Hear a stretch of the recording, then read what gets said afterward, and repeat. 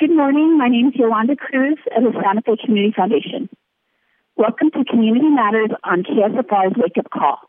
Community Matters is a radio program where subject experts and community leaders talk about the challenges and inequities our city faces and possible solutions that could contribute to its growth.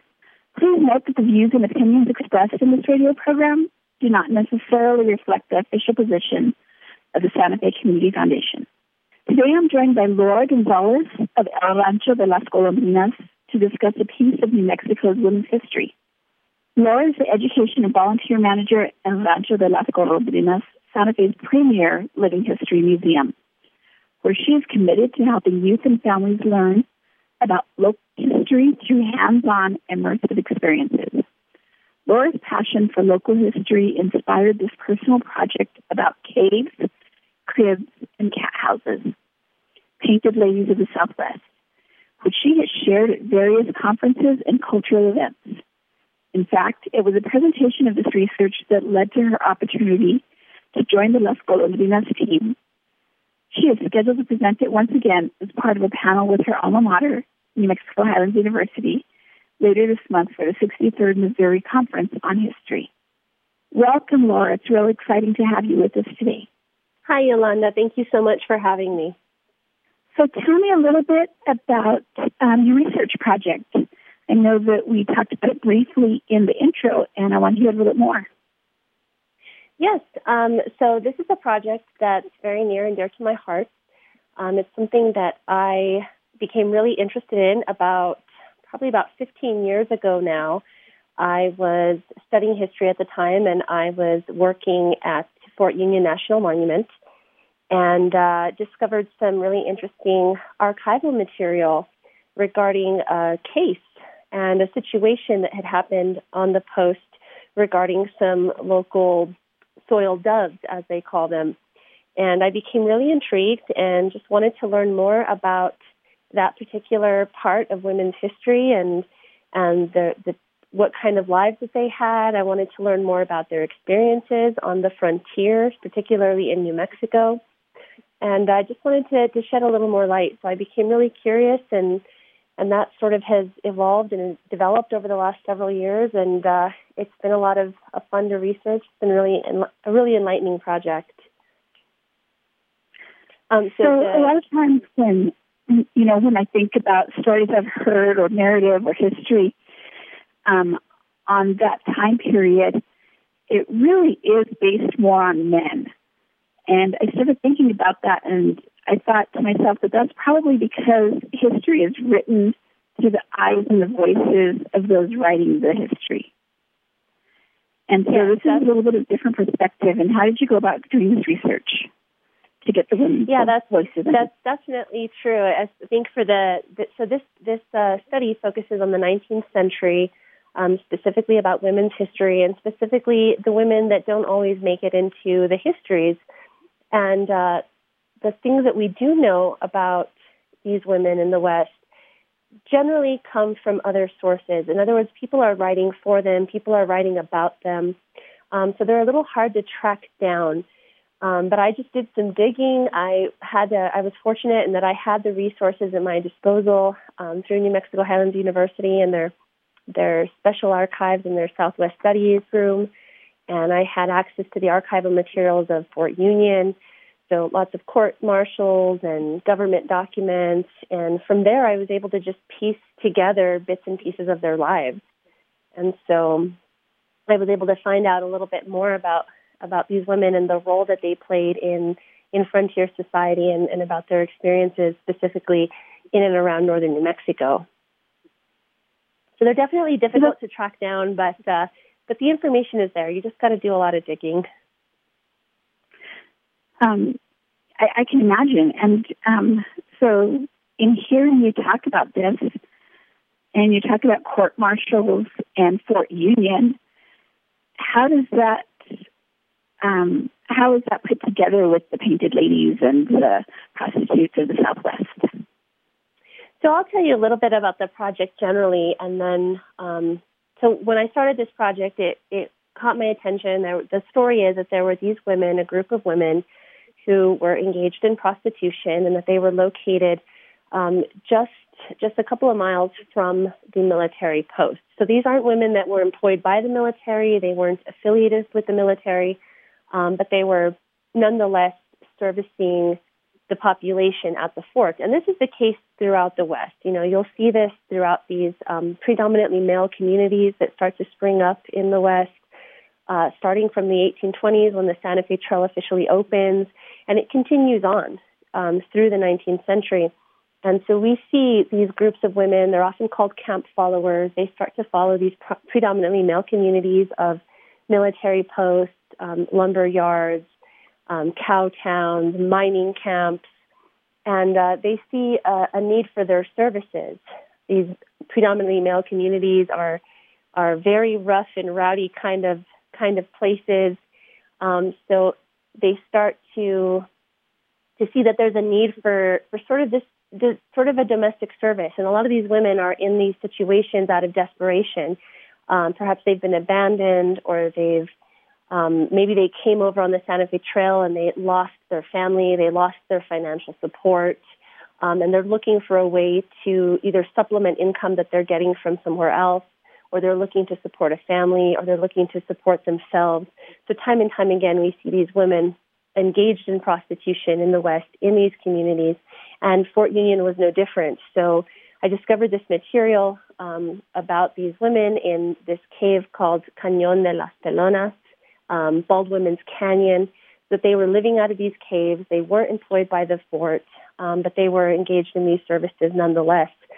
And the more I dug into these women and prostitution at large, the more I started to see the fuller picture of what that industry really looks like throughout the West, and what role they played in society.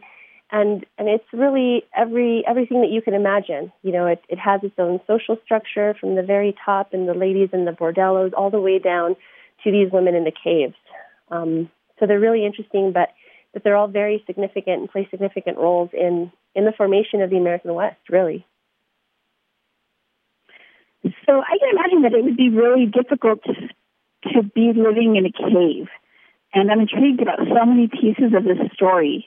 One is that there probably weren't a lot of opportunities for women at that time, right? If you didn't have a family that's supporting you, or even if you're trying to work to send money to your family. But then also the thought of a group of women living in a cave, even though it's in the 19th century, it still seems like it would be very challenging and somewhat unsafe. It absolutely was. It was very challenging, very unsafe. They're at the mercy of the elements. The work that they're engaged in is very dangerous. It can come with abuse and addiction, disease, all of these things. But these women, particularly these women around Fort Union, they had actually traveled with the encampment. It was relocated from Santa Fe. Fort Union was originally situated in Santa Fe, and there were more established gambling houses within the Santa Fe community, and so they were getting a little bit into too much trouble, and they get relocated out to the frontier.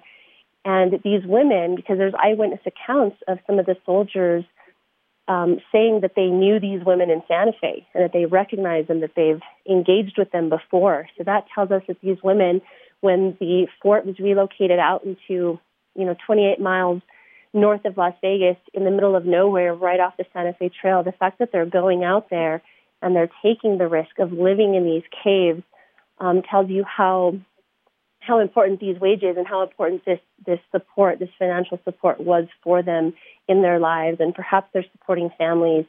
So it was very difficult, I imagine, and that's kind of what drew me to them and what wanted me to learn more about their lives. These women were plying their trade, and the reason they got in trouble, the case that we found in the archives, was that they actually had gotten in trouble not because they were engaged in prostitution. That was fairly common, and that was sort of, they kind of looked the other way as long as it didn't interfere with fort operations, and in this case it did. They started to see an uptick in the spread of venereal diseases at the post, and they started to see a greater influx of stolen goods being reported missing from the depot. So it turns out the soldiers were paying for these services with military goods. And so that's what caused all of this ruckus. And that seems to be the case throughout the West. But yes, living in the caves, living in shacks or wagons, the nature of their job in this case is mobility. It certainly was a difficult life, I'm sure. And I can imagine there weren't just, homes that they could rent or buy, especially out in the plains of northern New Mexico. Exactly. As there are reports that the sutler store there at Fort Union might have had a crib or two, or women disguised under employers that were actually performing other services. Again, this is pretty typical of Western establishments. But no, out on the frontier like Fort Union and some of the New Mexico communities, they really were on their own. They really had to just be these sort of camp followers living in whatever sort of structures they could find. Now, as you get into different parts of the West that are more developed, that are becoming more of large towns or cities, certainly as we get further into the 19th century, there are opportunities for women to be boarders. And this is where you see the parlor houses, the bordellos, the brothels, and they can be kind of rinky-dink, and then they can be all the way up to really fancy bordellos. So there are those opportunities, but it had to be in more urbanized areas. If you're engaged in prostitution in the 19th century in a rural area, you're pretty much going to just, gravitate to what you can find, to what's available. And in some cases, that might be something that you can rent from somebody in a local village, or it might just be an abandoned shed or shack or wagon, or in the case of the ladies at Fort Union, a cave. And that makes sense also as to why they were accepting goods, because there may not have been a lot of places for them to purchase the things that they needed. So accepting goods for payment would probably make a lot of sense. And, when you look at the records of the stolen goods, more often than not, they're medicines. They're necessary items. They're not trading these favors. They're not engaged in this type of life to get, jewelry or clothing or anything like that. It's always for medicine, for everyday essential goods, a furniture piece here and there. Because, again, this is the time the Santa Fe Trail is opening up. There is a greater influx of goods into the area, but that doesn't mean that everybody has access or can afford those goods. So these women a lot of times just did this out of necessity and out of the opportunity, out of economic need. And in places like... Go ahead. And once again, my name is Yolanda Cruz with the Santa Fe Community Foundation. And today I'm joined by Laura Gonzales. She's the Education and Volunteer Manager at Rancho de las Golondrinas. Okay, go ahead and finish. Sorry about that. Oh, no problem. I was just going to talk a little bit about just over the hill at Fort Union and past the caves is a little community called Loma Parda. It's now abandoned. It's one of the ghost towns of New Mexico. But it also was interesting that it wasn't just local women that were finding these economic opportunities located very close to these male communities that were springing up like military forts. But local communities were even finding opportunity and finding economic stimulation because of the presence and the need that was there. And so it was unfortunate for the women in the cave. They didn't have access to nicer quarters, but just over the hill, a couple more miles in this little community, there was a dance hall, and they had several cribs that employed these painted ladies. And so what we see is there's plenty of opportunity and plenty of people willing to engage in these services for the potential to earn more money and to make a living and to support their families or their communities. And so what are some of the contributions that the women were able to make to the communities as they engaged in sex work? So, and this varies, again, depending on the region and depending on the sort of social tier that you're occupying within prostitution. Of course, the lower you go, if you're working for yourself or you're working out of a shack or a crib or a cave because you're a camp follower, anything that you get is really going to be to you and your family. But what we see with these more established houses, because they're more established within communities, they often have to pay fines or taxes. Those are then stimulating the local economy. Wealthier houses in more urbanized areas are importing lots of, in some cases, very lavish goods from the Santa Fe Trail. They're bringing in those items of modernity. They're purchasing large amounts of clothing and liquor and furniture for their establishments. When you talk about the madams that are running these bordellos, they're businesswomen. They're acting as entrepreneurs. They're surrogate mothers to the girls in their care. They're providing for some people, for these women that are displaced, and even men that are displaced that are engaged in their services. They're sort of providing this semblance of home in some environments. We also have plenty of stories of different ladies throughout the West who are helping during outbreaks of influenza or smallpox. So they're acting as nurses, because especially in the early years of the 19th century, doctors, Western medicine, those are far and few between. And in some of these early, really primitive communities, these are some of the first and only women that are around. So they're sort of helping to bridge that gap, acting not only as sex workers, but as nurses, as laundresses, what have you. So those are probably like three different things that they're doing there. First is the financial contributions that they're making to the entire community.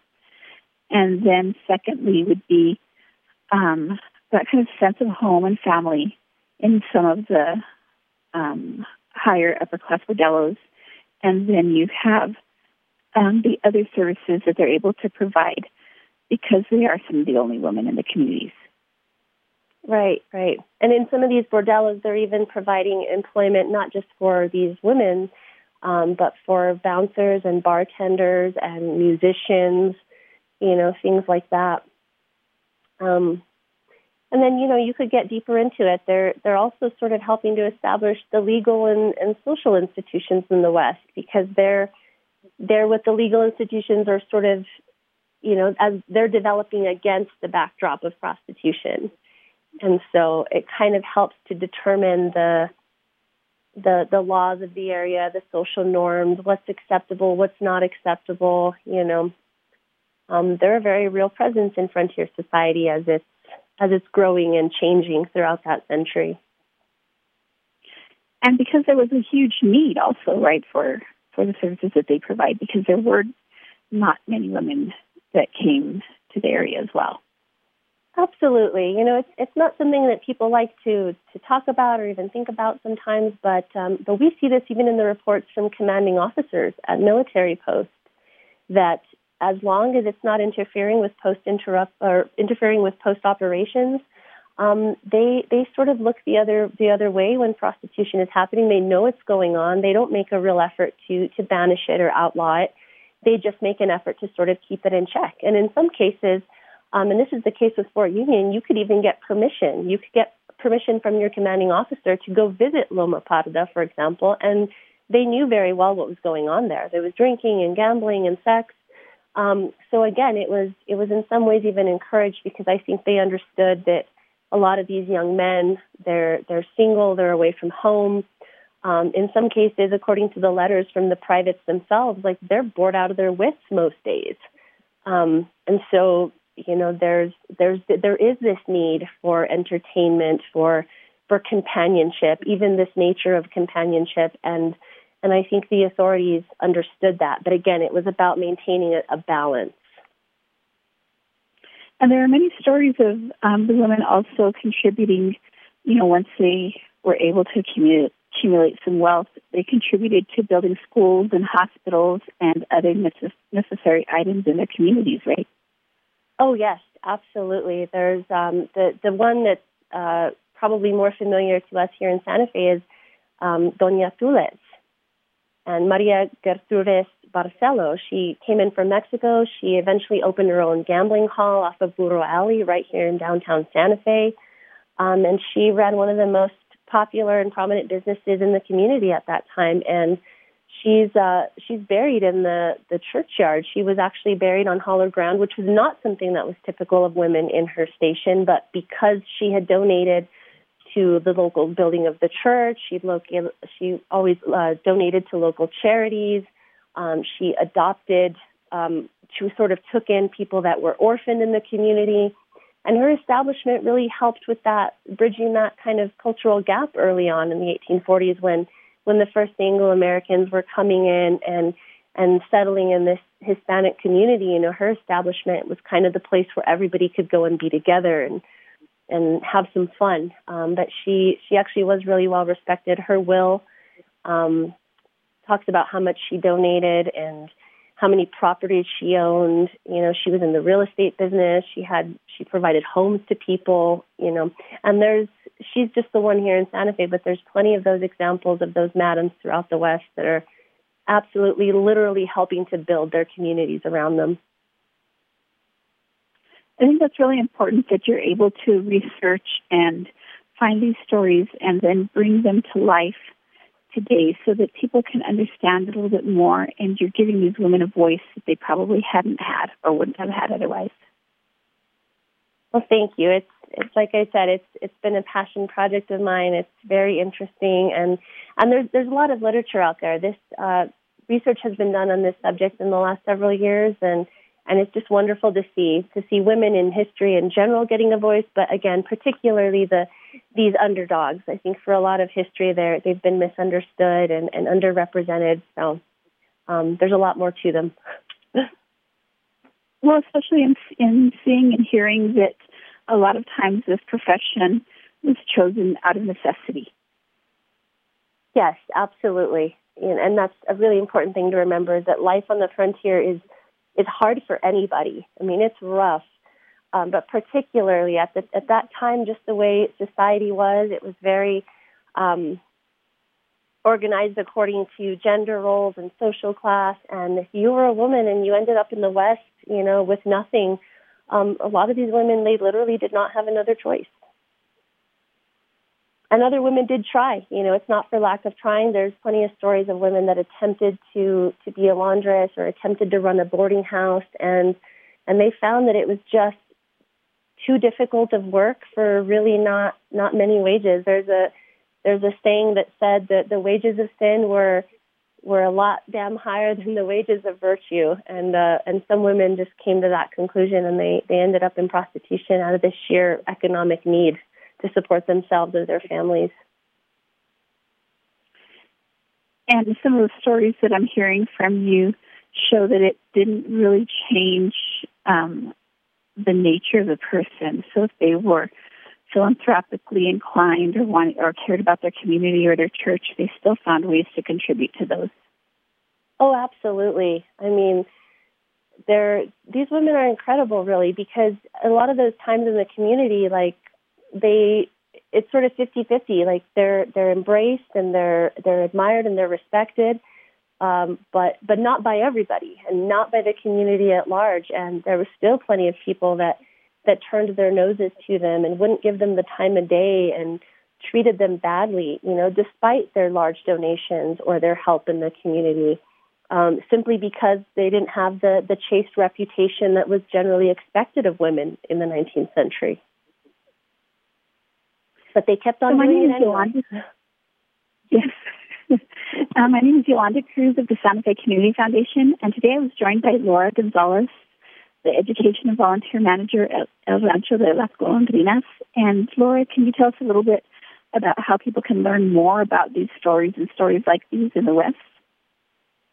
I mean, it's always a great place to start. You just you can do Google searches. As I said, there's a lot of really great books out.